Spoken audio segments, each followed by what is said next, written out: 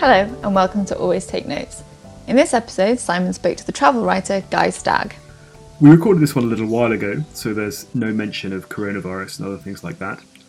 I spoke with Guy about what it is to be a travel writer in the age of TripAdvisor, his book The Crossway, and the experience the book chronicles, which is walking to Jerusalem and across Europe during the winter. It's a great episode. We hope you enjoy it.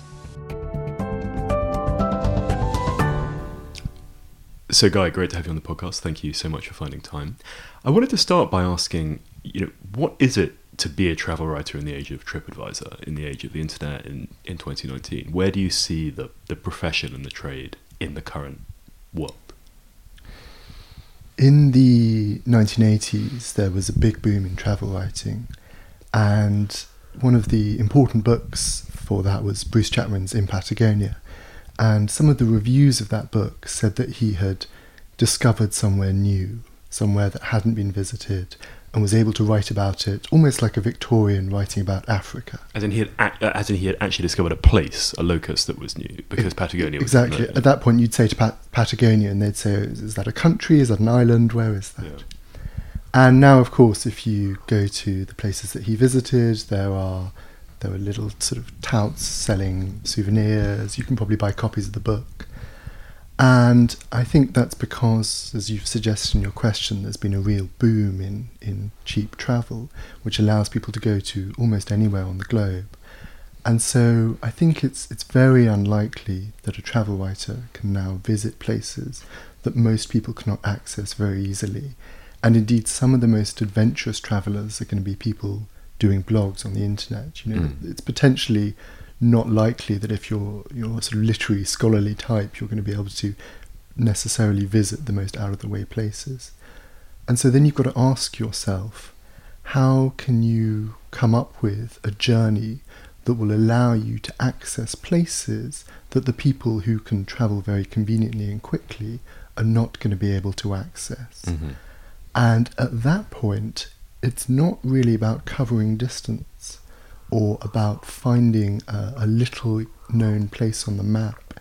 It's potentially about visiting places that are in fact familiar to people, but visiting them in new ways. Or if you're going to go to a place that's less well known, you're showing how its experience communicates more internationally, has more international consequences. Do you think that boom that you referred to in the 80s, is that a periodic phenomenon? I mean, is there, there's the 80s Chatwin boom, there's the sort of Robert Byron boom, there's the Paddy Lee Fermor boom. Is the travel writing boom a periodic literary phenomenon?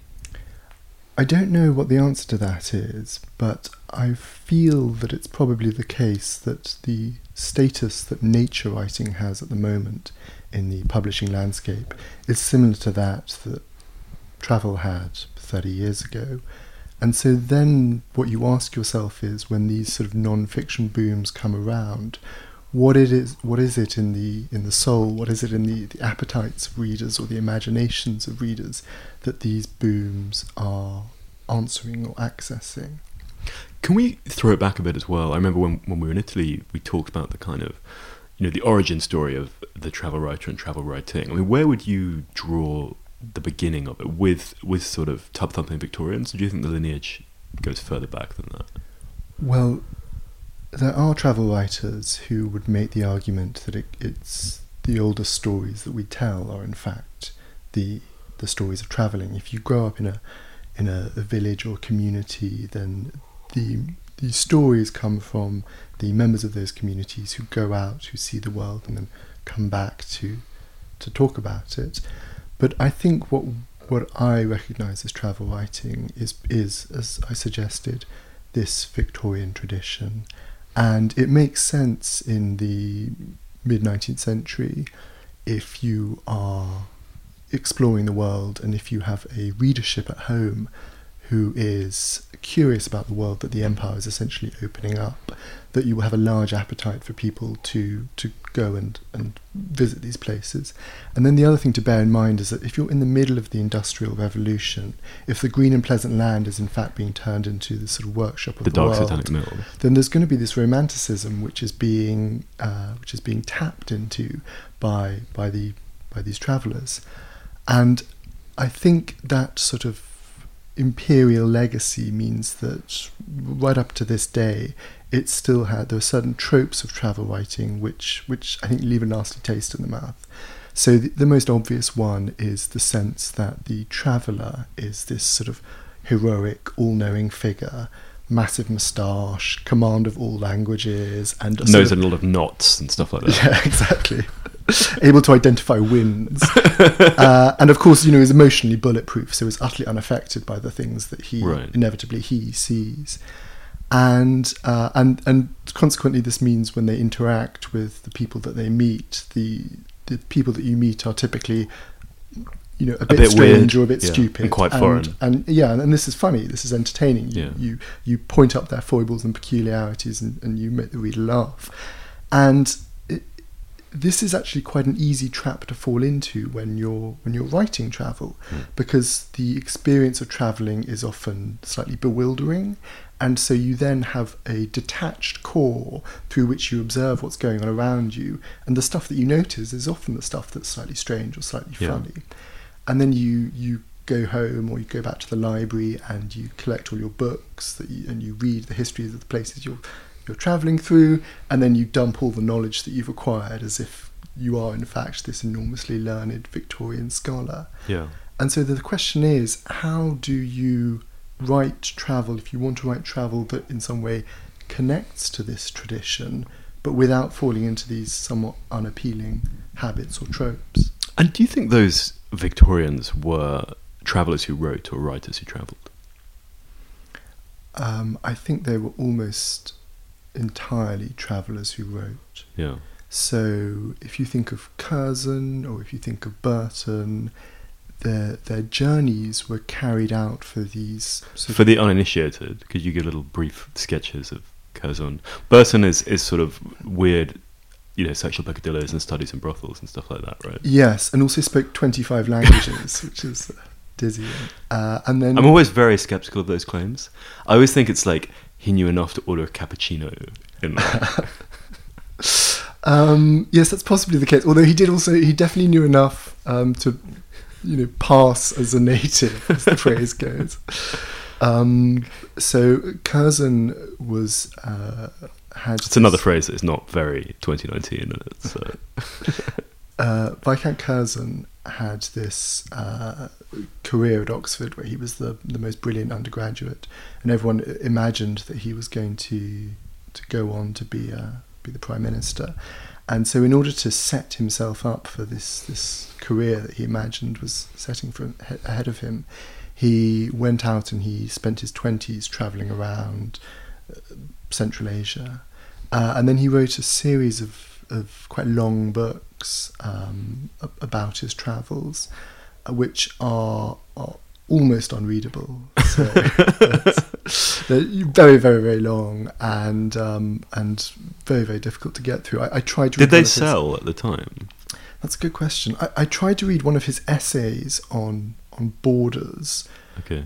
When I say essays, I'm talking about a sort of 600-page book, and it was impossibly dense. And then there was a second Curzon who was I think an uncle or something, who wrote a book about monasteries, travelling around the monasteries of the Levant, which I did read to research for my own book, and that is more literary, but it's still the intentions are not the same as a novelist, for example. Yeah. The intention is primarily to inform, and then if you can delight with your phrasing, that's a happy accident. And didn't Burton translate the Kama Sutra? I think he did, yes. Yeah. Yes. I'm sure other translations are available. Okay, so from mustachioed Victorians to your own interest in this kind of writing and your journey to your journey, as it were, how does this come about? I think that my father gave me a copy of Patrick Leigh Fermore's books when I was in my early teens, 14 or 15. His most famous book is 2 and then later 3-volume account of walking from, as he phrased it, the Hook of Holland to Constantinople. And this is a remarkable journey which he carried out in the interwar period. But the books were published much later. But the books were published much later, that's right. They were in fact published closer to this 80s publishing boom than in the 30s when he did the walk. And I remember being impressed and I remember being interested, but nothing more than that. At no point when reading these books did I think, well, that's the direction I want to go in. And then I read English at university, I had ambitions to be a writer, and they were almost exclusively in fiction. Mm-hmm. You know, I maybe wrote a bit of poetry when I was 18. Just for the money. But then I decided against selling out and committed to fiction. So that was really the limits of my ambitions for my early 20s, and I think I probably didn't really think of travel as a genre which you could, you know, create lasting works of art in. And then what happened was that in my early 20s I went through a period of mental illness, and one of the results of this period was that it became clear to me that I was not psychologically robust enough to spend long periods of time by myself and in my own head, and that deep dives into the imagination were not something I really had the kind of emotional reserves to be able to do. At the time I was working as a journalist, and I was writing occasional articles, but I wasn't pitching regularly, and I wasn't sort of building up a collection of I wasn't building up much experience either. Again, because I didn't really have the intellectual curiosity or the sort of confidence to do that. And so I imagined at that point that writing, which had been the ambition for most of my teens, was potentially something that I wasn't going to do. And at the time, this felt like a relief, to be honest. And what then happened was, after I was coming out of this period of mental illness, and in fact had come off antidepressants, had stopped speaking to a therapist, in order to test myself or to challenge myself or to celebrate in some way this change, I decided to walk from London, from my flat where I was living at the time, to Canterbury. This is a walk of about 70 miles. I decided to do it on the longest day of the year, on the weekend. And I had a terrible experience. So I got lost, I got rained on, I got very bad This came blisters. up in the extract you read when we were in Italy. That's right. Yeah. This forms the beginning of the book. And it took me I gave myself 2 days to do it, but I was walking much too fast. And when I got to Canterbury Cathedral, which was the end of the walk, despite having had this very miserable experience to get there, I felt a sense of relief so complete, it was like healing. Mm-hmm. And outside Canterbury Cathedral there was a small plaque which reads Via Francigena, Canterbury to Rome. And at the time I knew nothing at all about medieval pilgrimage routes. But I thought to myself, well, why don't I keep going? And so I went back home, I did a little research, I realised that the Via Francigena was the medieval route to Rome, that it then connected up with other pilgrimage routes that could carry you all the way across the continent and end up taking you to Jerusalem. And so to come back to your question, the journey came out of these sort of unusual and fraught personal circumstances, and at a point at which I'd almost abandoned my literary ambitions. And in a way I'm glad for this, because I think that if I had thought that I was beginning the journey in order to write a book, I don't think I'd have got very far. You know, I'd have got rained on, I'd have taken taxis, taken buses, because it just wouldn't have seemed worth it. But because I thought I was doing it essentially to heal myself in some way, that was what made the journey possible. And it was out of the journey that the book came. And were you or are you a religious person?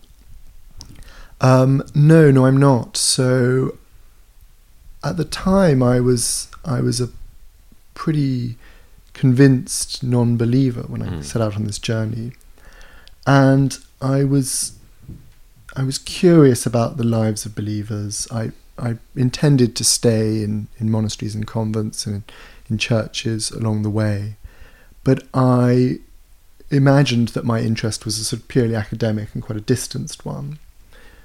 And in a way, this is a hard thing to explain, because I was also carrying out this pilgrimage in the hope that some sort of healing would follow, which is a sort of sacramental notion.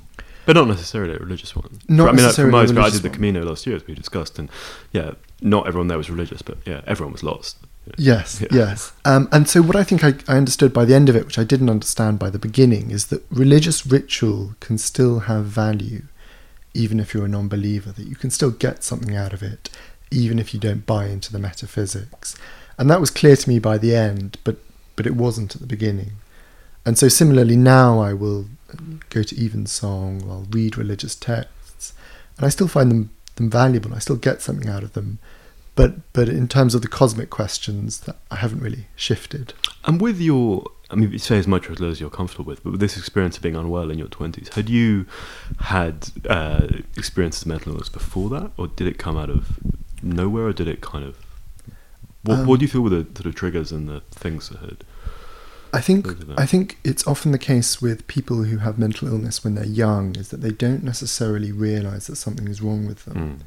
So I think in my own situation, I had become unwell at university. I'm not sure that there's a specific trauma or triggering incident that I could point to. But then, while at university, I sort of self-medicated by drinking heavily, which is... the problem with doing that at university is everyone else is doing it as well. So it's not clear that you're doing it for unhealthy reasons. Yeah.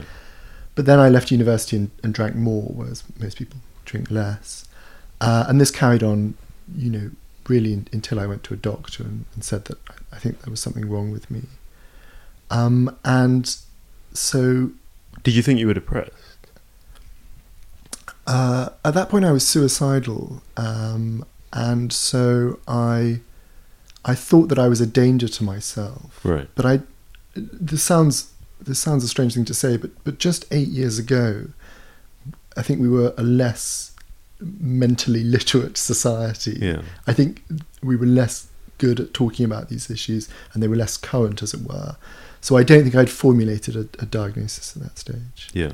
And your experience of being very unwell was one of rumination, or of just... And how did again, if you're comfortable talking this stuff, but how I'm always fascinated because we use these labels of anxiety or depression for experiences that are so personal and so distinct. Yes. So, what was your personal experience with it, and what was it like?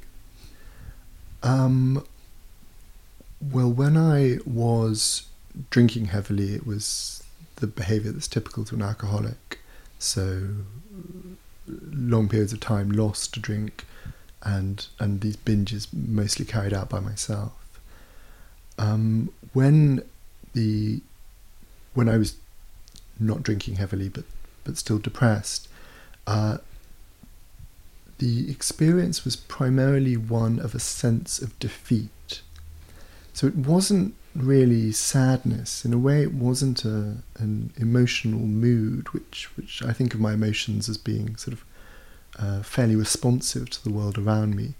Instead, it was a sense of defeat, which was almost physical in its tangibility, was in no way sort of rational or reactive to what was happening around me, and yet was strong enough to overwhelm. So it made it sort of hard to get out of bed in the morning and things like that. And one thing that it made very hard was it sort of shut down intellectual curiosity, empathy, and things like that. Yeah. So the kind of resources that you use as a reader, as a writer, as a friend, as a human being, those seemed to me to be smothered in some way.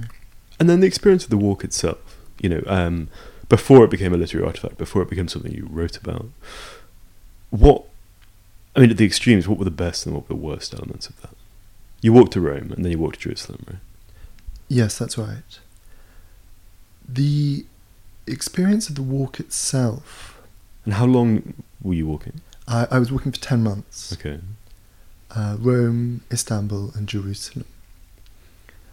To begin with, I felt an enormous sort of high. And that was the kind of giddiness that comes when you set yourself a difficult task, one you think there's a risk you're not going to complete or even embark on. And then you surprise yourself by actually doing it. And so to begin with, you've got this sort of high that comes from just the very fact you're doing this unlikely thing. Mm. And that was also intensified by the fact that I began walking in winter. This meant that I had to find a place to stay each night. But I didn't have the money to stay in hotels, and I was walking in remote routes. But I very quickly found that if I turned up in a village or a town, and if I found the church, the priest or someone attached to the church, I could explain what I was doing, and I could ask for somewhere to stay, and people on the whole took me in and looked after me. And so this was quite a exciting experience. You were on an established pilgrimage route. Yes, so the Via Francigena is the sort of European cultural bodies are trying to make it a popular route in the way that the Camino is. Mm. The Camino has sort of hundreds of thousands of people. For the uninitiated, you explain the Camino de Santiago, which is a walk to Santiago de Compostela. The most well-known route is through northern Spain, but it has routes that crisscross the entire continent. So people moving from Germany, from Italy, from Scandinavia. And if you're walking that stretch in northern Spain, then there are typically refugios, places you can stay for very little money, every 15 kilometres, and there are other people doing it. So the route that you're meant to take is clear. It's a well-trodden path. By contrast, the route to Rome that I walked, that has about 200 people a year doing it. The majority do that in early summer or early autumn, late spring, early autumn. And I was doing it in winter, so there was no one else doing it, obviously. And apart from the latter stretches in Italy, I had some company.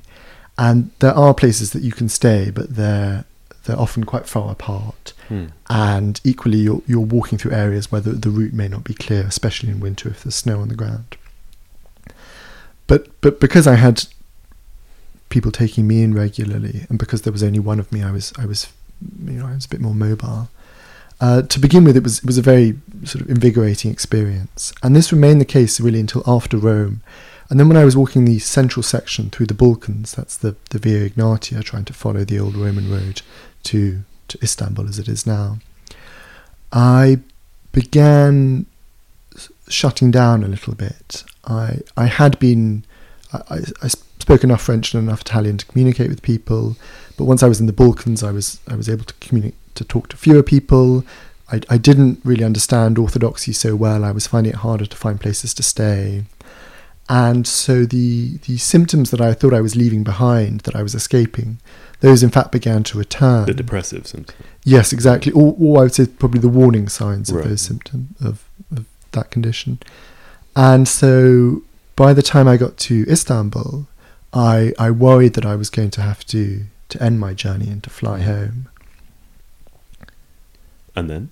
Well, what happened when I got to Istanbul was two things changed my perspective. The first was that I was in Istanbul during the Taksim Square protests. This was the summer of 2013. And I was staying with a friend or a friend of a friend quite near to where the demonstrations were happening. And so witnessing this, what felt like a historic event going on nearby, sort of took me out of myself and returned my focus to what was happening around me. And the other thing that changed my perspective was, prior to Istanbul, I had spent a few days in Mount Athos, which is a sort of collection of about 20 monastic communities that form their own independent kingdom in northern Greece. And you have to go. Is it actually sovereign? Is it actually a... Yes, it is. So they have a small sort of it's a theocracy essentially, Okay. and you have to go there. You have to get a pass, and you take a boat to go onto the peninsula, and then once you're there, you stay in the monasteries each night. And typically it's meant for Orthodox pilgrims, but they have a few passes which are allowed for non-Orthodox pilgrims as well. And while I was there, up to this point, I had found the Orthodox services sort of dull and confusing and very, very long. And when you're there, you stay in the monasteries, and each morning you go to the 3-hour services that last from about 4 a.m. to 7 a.m. And 3 hours, wow. Yes, and you're standing up for most of the time. And there something began to shift in my mind, which was something to do with, up until that point, I had been focused on Jerusalem as my destination, and I'd been using that as my motivation, to the point where I was telling myself, if I can just sort of endure the next few hours or days, Jerusalem's not far away. And this is not a practical way to motivate yourself over 10 months of walking. And while I was on Mount Athos, something shifted so that it became much easier to take each day as it comes and just pay attention to what was around me. Yeah. And even though this sounds sort of quite simplistic, it can take time for that shift to happen in the mind. But once that does happen, it means travelling long distances becomes much easier to do, because you're not fixating on the destination. And what I then found when I finished the journey was that this is a very valuable lesson when you're trying to write a book as well. Whereas if you try and hold your breath and just sort of tough it out until you get to the last page, you're going to exhaust yourself. I mean, I found I did the Camino last year, so a much more modest walk, but a reasonable walk in itself. And one thing I found was interesting with it was that one's perception of time shifted a bit. So I found that by the end, you would walk 25 kilometers a day, but it would seem just kind of like going for a stroll around the block. That it wouldn't seem. Partly it was maybe, I don't know. That I found that was one thing that I found was fascinating about it. It didn't seem that the walk was less far. Just the amount of time you were spending walking each day seemed less, although it was obviously the same. Did you have any experience like that? The way that I think of walking when you're on a pilgrimage is that it's like it's your job. Yeah. And so you're spending typically 6 to 8 hours a day doing your job. Yeah. If you talk to someone who works in an office and you say to them, well, how was it spending 8 hours sitting at a desk staring at a computer? Yeah. Kind of like you've suggested, that's not how it feels. No. It doesn't feel like the amount of time you spent doing something is how much space it's taking up in your experience. And that is also tied to the way that geography changes. So the way that we think of geography is typically in the time it takes to take a bus, take a train, drive, or fly somewhere. And those are the way that we parcel up distance. And what happens when you're walking is that the distance becomes 3 miles an hour, essentially. And so the distance between 2 villages or 2 towns is a morning or an afternoon, even though if you drove them, it could be done in 12 minutes or something. Yeah. And to begin with, this can be a slightly frustrating experience, because you know that you've been walking for several weeks and you've covered a distance on a map that is tiny. But at the same time, with time, it expands the world in ways that for me seemed quite empowering. So the fact that you can fly to Jerusalem in about 4 hours, on the one hand, it would make spending 10 months walking there seem like a futile experience. But that shrinking of the distance between us and Jerusalem, the shrinking to the distance of a flight, it seems to me actually a shrinking of our own minds and the horizons of the world around us. And so if you can stretch those out, if you can expand them, and if you can remind yourself of how much variety and diversity there is between you and whatever distant location you're heading to, that, I think, something inside you also gets bigger as well. If you're enjoying Always Take Notes, please consider supporting the podcast on Patreon. Even a small monthly donation, the price of a cup of coffee, will help us pay our producer and social media editor. It will also cover our hosting fees and go towards upgrading our equipment. If you donate $10, you will receive a bundle of successful story pictures to a range of publications, including The Guardian Long Read, National Geographic, The Times and GQ. Different in style, length and tone, the document will show an aspiring writer what has worked in the real world. You can find our page at www.patreon.com/alwaystakenotes. And what happened to you physically? to your body? You know, you said in this trial walk to Canterbury you had terrible blisters, things like that. Did you have the mental process on one hand, but what was going on physically over this time, and were they interconnected? So the difference between walking for 1 day and 7 days is very big. Yeah. The difference between walking for 7 days and 4 weeks is smaller. Yeah. And the difference between walking for 1 month and, should we say, 10 months It's is smaller again. I'm sure that's true. Yeah, I found that I was glad on the Camino to have done it in Awana, because the first week was basically about pain, and you had to kind of get through that. But by the end, you were sort of, it was a going concern. You could carry on, and you imagine you could carry on almost indefinitely, Yeah. provided you didn't get ill or you had a constant intake of food. Yeah. And so that was sort of what I found. To begin with, the experience was primarily about the physical challenge. Yeah. That was my feet becoming harder, getting used to carrying a rucksack with everything I owned, obviously. And then the challenge of the terrain, which was, to begin with, the weather, and then was also climbing over the Alps in the winter. Which route did you go? I went over the Great St Bernard Pass. And you went over the pass itself? Yes, So yeah. was it very snowy and things like that? There was sort of 10 metres of snow, walking on top of them. But there's a refuge at the top of the pass, which is the medieval refuge, which has been open for 1,000 years.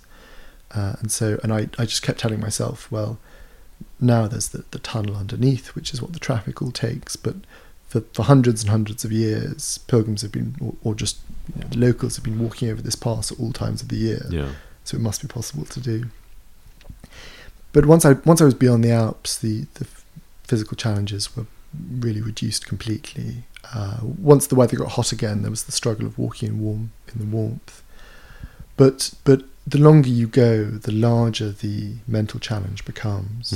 And even if you're not dealing with any sort of mental illness, you still have this struggle, and I'm sure this is a struggle that anyone who sets themselves some large or physically demanding journey faces, which is the why am I doing this question. And that question becomes louder the longer that you're walking.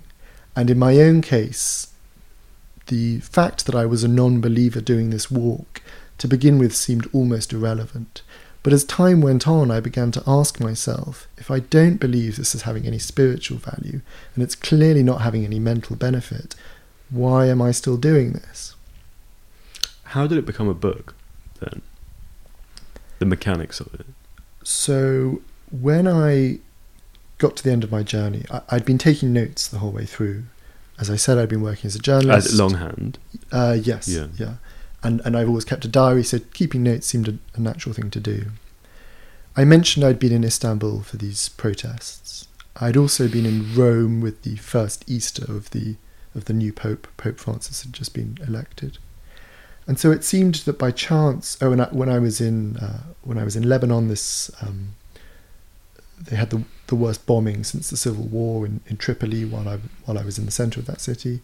So by chance I'd encountered a number of quite important events which I'd been a witness to.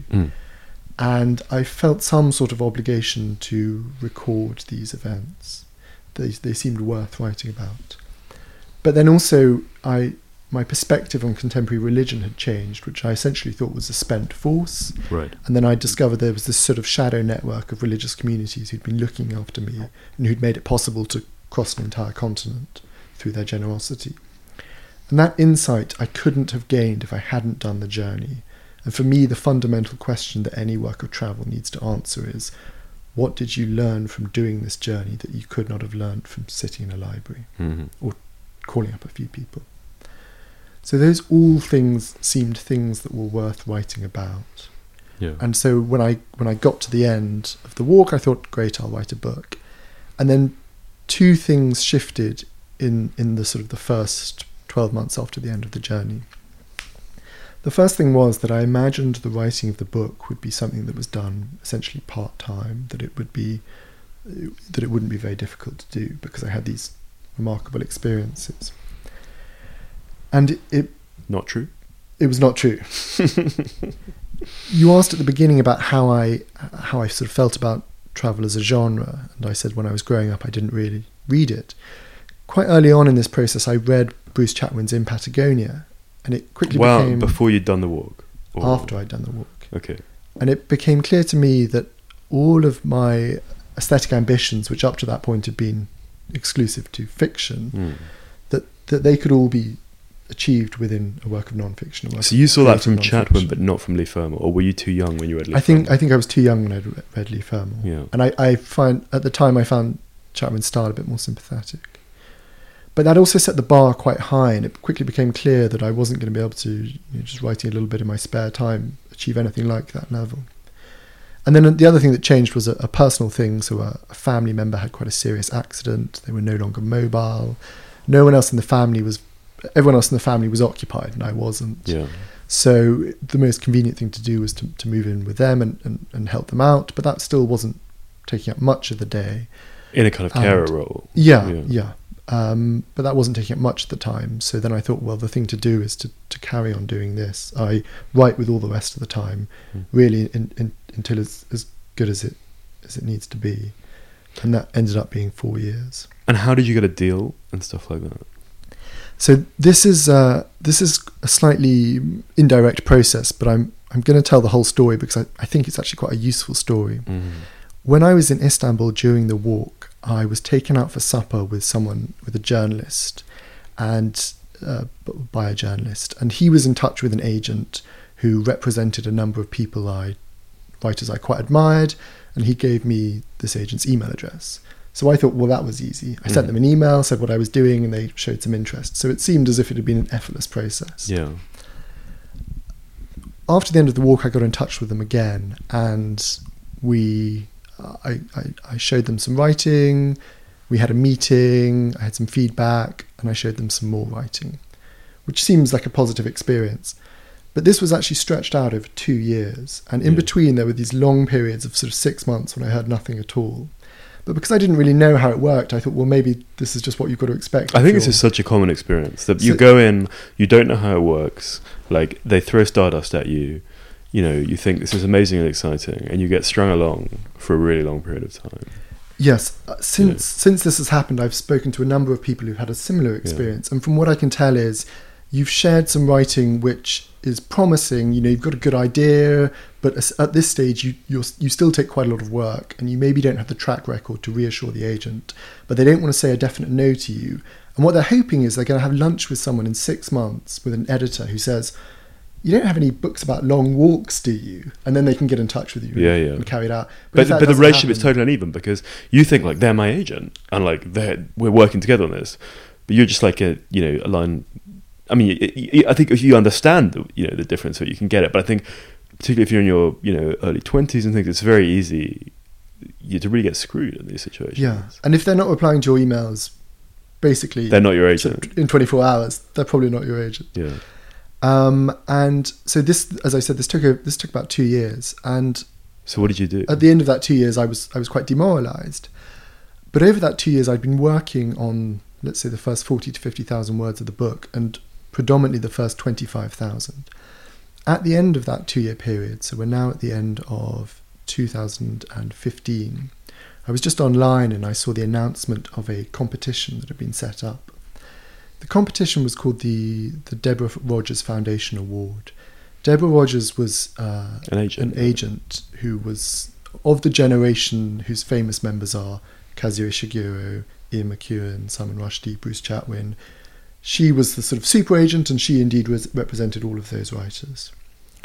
She died a few years ago, and the agency she set up a prize in her memory for unpublished authors. You send in 20 to 30,000 words and an outline, and the winner got a load of money to finish their book. So this was the first year... And representation? The possibility of representation, not the guarantee. Okay. This was the first year they'd set it up. I had no idea what would happen, but I sent in what I had. Yeah. And I think they had sort of over 800 entries, so it's very, very popular.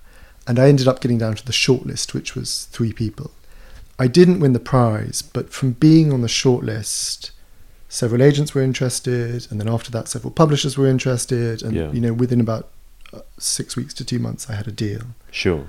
So So in the end, that was a very positive process. And the reason that happened was because I'd spent 2 years working on my prose, and at that point it was good enough to share with people in the way that it probably wasn't 6 months or a year in. Yeah. That competition, I think, it runs every 2 years. All of the shortlisted authors have now published books. The second iteration, I think all of the shortlisted authors have now got deals as well. How long is the shortlist? 3 people. Okay. And then they have a long list of, I think, 8. And I think various people from the long list have also published books as well. So it's a really good prize if you're an unpublished author. And what did you do with your previous agent? Well, we didn't have any official relationship, and it had sort of You petered just out by this mutually point. ghosted each other. I think I was the one being ghosted. But did you ever like pull the trigger and like fire them? Well, I wasn't sure we had like an official enough relationship for you to cancel it. Yeah. So it literally just like If you've been going out with someone and then they've ghosted you for 6 months, if you send them a message saying I'm breaking up with you, you regain the initiative. Do you not? Potentially. Okay, interesting. So literally, I didn't have a wingman giving me that advice. It literally just petered out. Yeah. Okay. Have you ever had any contact with that agent ever again? No. Would you like to say anything to them now on the podcast? No. Okay. As you know, the moral of the story is I'm very happy with how it ended up. right? But when you're in the middle of it, you know, how would you'd been through the mill psychologically before the walk, at periods on the walk. You then spent 2 years, you know, being ghosted by your agent and sort of fucked around and stuff. How was your, you know, morale at that time? It's difficult when you are in the early stages of a creative career and you presumably are reading at quite a high level and you've set quite a high standard, but the work you're producing is nowhere near that level. Yeah. And all you really have to do is to keep producing work until it gets to that level. That's a hard thing to do.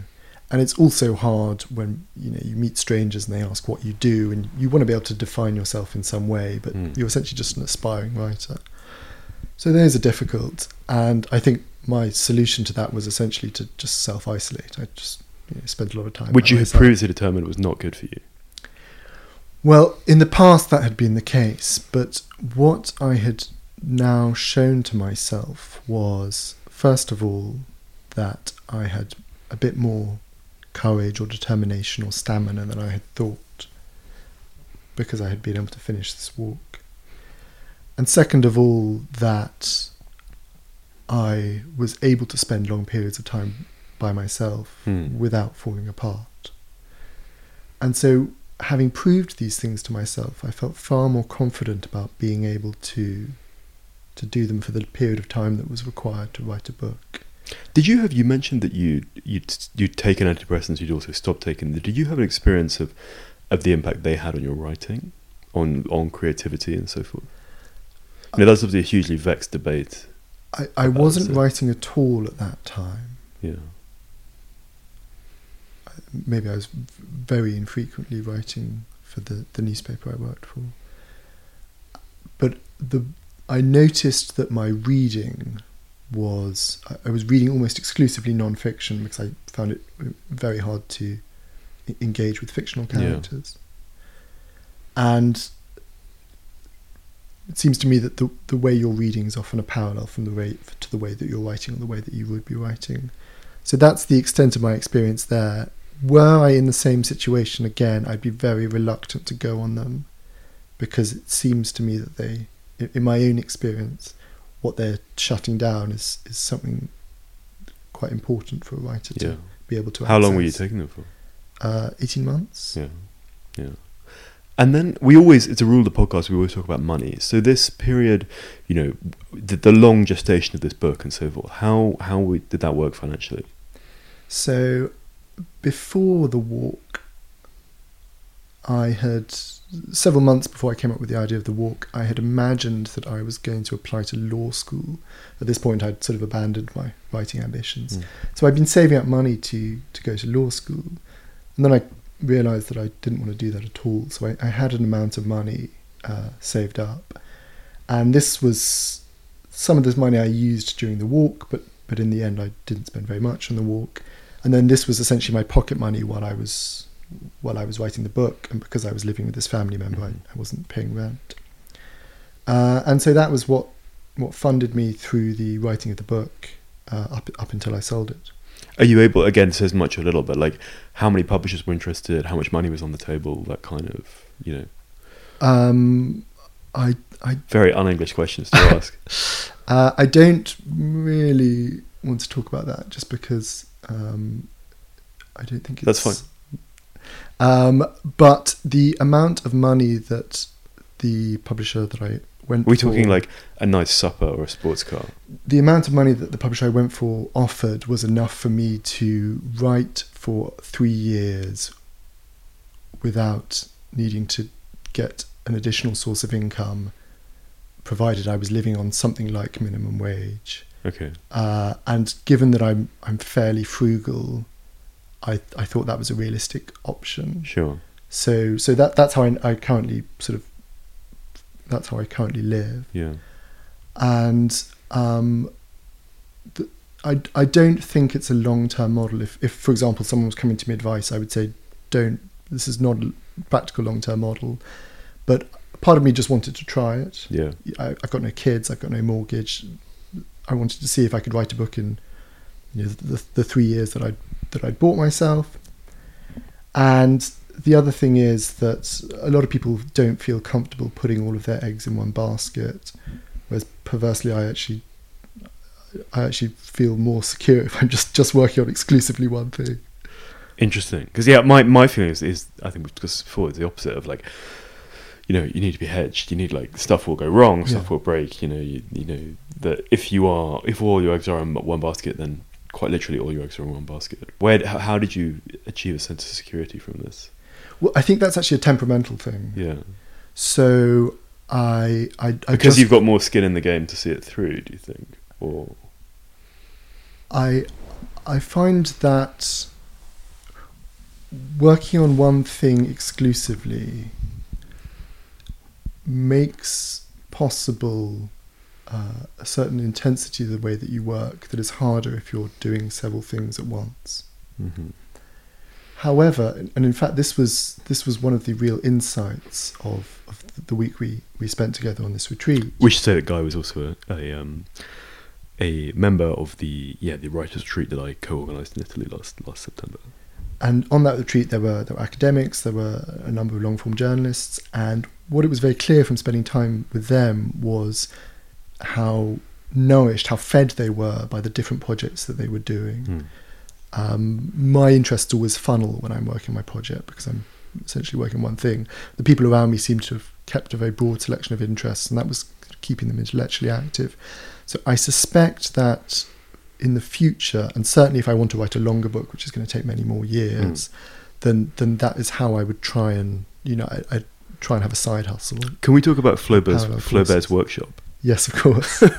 This came up again in Italy. So I mean, you can tell us better than I can, Guy, but explain about Flaubert's creative writing course. Francis Stiegmuller was an American author who translated Flaubert, and he wrote what I think is the best biography of an author that I've read, which is an account of the writing of Madame Bovary. So it's Flaubert up to the age of 35. Flaubert, when he was a young man, was very influenced by romantic and sort of Oriental or Orientalist writing. And his first sort of serious creative effort was A Life of St. Anthony. And we've all been there. And he spent a long time polishing this very extravagant sort of play account of this hermit saint's life, which was a play. It's published. It's sort of written in dialogue. Okay. It was subsequently published. It's a pretty grueling read, so I don't recommend it. How does it compare with Curzon's travel literature? It is at least shorter, and it was in his sort of early to mid 20s. This was the thing he was working on. He then brought together his two best friends, and he brought them together, or they brought him together. Who staged the intervention? He invited them round to read it to them. He then read it to them, without interruption. So there must have been a sort of 8-hour binge. Where is this taking place? Chez Flaubert. I think probably Chez Flaubert. He may have provided some sort of snacks, nibbles or sweetmeats. They then looked a bit embarrassed and said, Gustav, I think the best thing to do is to put this in a drawer and just forget about it for a while. So Flaubert was pretty down, and he thought, fine, I'm going to go to the Orient, which I've been reading about so much. And he then spent the next 2 years travelling around Egypt, bits of the Levant, visiting brothels, seeing kind of all the sort of exotic fancies that appealed to him. He then came home to sort of provincial France, and his two friends sat him down again, and they said, Gustav, did you hear that this guy that we were at school with, his wife was having an affair with someone and has just killed herself with some poison? This is a great story. You should definitely write about it. And he was like, no, I love the Orient, I love the East, I love the ancient world, I hate the bourgeois, I hate provincials, there's no way I'll write about that. And they said, no, Flaubert, you are a bourgeois, you are a provincial. Write what you know. This is your story.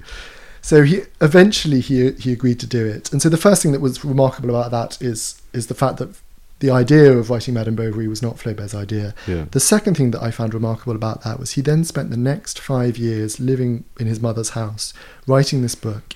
And every single Sunday, I think either one or both of his friends would come over for lunch, and they would read over what he was doing, and they would talk about the prose and how well it was going or how badly it was going.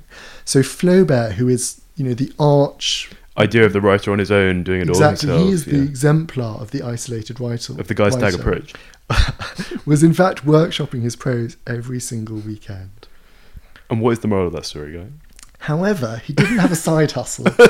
Potentially because he was living with his mother and had a private income. But he did devote himself to one thing. Interesting. But yeah, I would really recommend the biography. And indeed Flaubert's letters. And of course, Madame Bovary. Yeah, we're close to time, but the final thing I wanted to end on is sort of circling back on that Chatwin point. Is the whole idea of veracity in travel writing. Big debates about that kind of Lee Fermor, Chatwin generation. For just making stuff up. And when we had Rory Stewart on the show, he was very skeptical of this and sort of kicked against it. I mean, where do you sit on that whole vexed question of like truthiness? With my own book... Did you actually do the walk?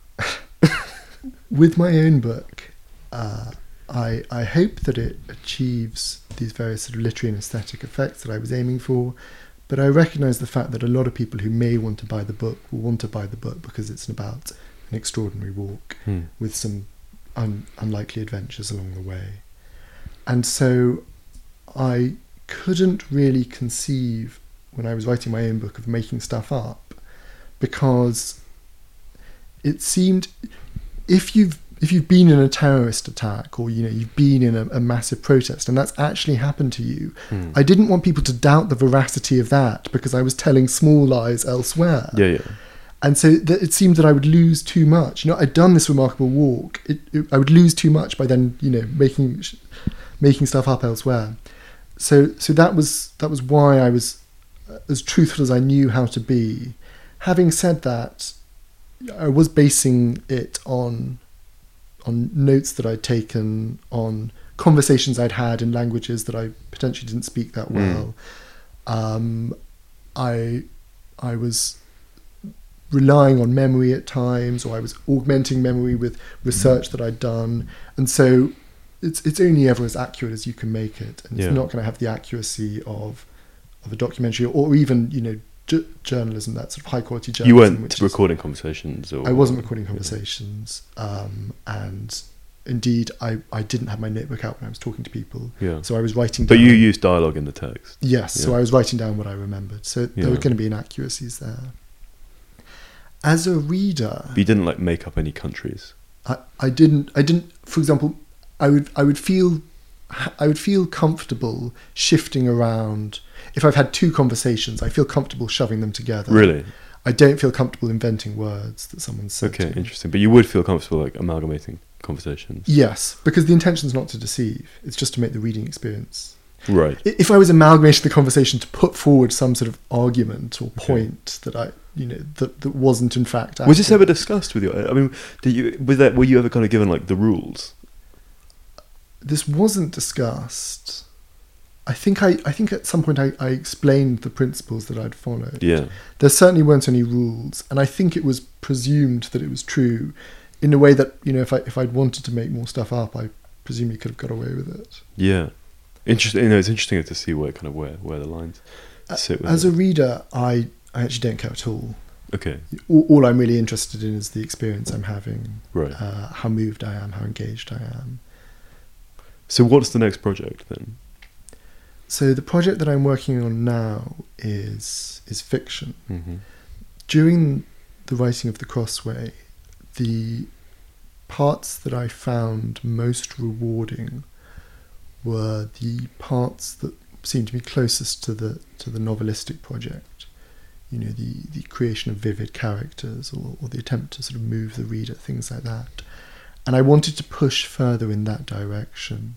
So the novel that I'm working on at the moment begins with some sort of biographical material, but this does contain sort of invention and fiction, and it's an interesting challenge, because when you are working on a work of non-fiction, you normally have a story that already exists, a battle that's happened, a remarkable life that you're recording, and you know that's interesting. So the challenge is just to convey the interest to the reader. You've just got to do justice to the interest that already exists. Sure. But with fiction, whether or not it's interesting is essentially a rhetorical question. It's whether or not you can make it interesting sentence by sentence, line by line.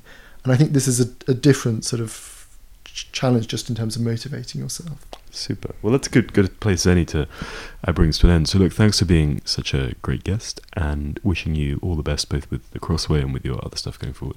Thanks very much. Hello, it's us again. As I'm sure you can tell both from the content and the audio quality, this episode was recorded before the lockdown. Simon, how did you find that interview? Well, it was a long time ago I recorded this. Actually, we recorded it, I think, at the end of last year, and then for various scheduling reasons hasn't run, but really great to have it. It does seem a bit like another world. I mean, I remember sitting in Guy's flat in East London, doing it in person, which is something we haven't done for a while. I met Guy on this residency that I organised last year, and he's a really interesting and kind of cerebral guy, so I found it very interesting. And yeah, you know, travel is not really something we're doing a lot of at the moment, so good to look back to a time we could do that, and hopefully look forward to a time we'll be able to do it again. A transporting read for listeners as well, if they get their hands on The Crossway. Something like that, anyway. Yeah. This has been Always Take Notes, hosted by me, Simon Acomb. And me, Rachel Lloyd. Our producer is Nicola Keane. Our social media is by Owen Redahan. Our graphic design is by James Edgar, and our score is by Jess Danheiser. If you'd like to follow us on social media, you can find us on Facebook and Instagram at Always Take Notes, on Twitter at Take Notes Always, on Patreon at Always Take Notes, and if you'd like to leave a review on iTunes, please do. Many thanks. Goodbye.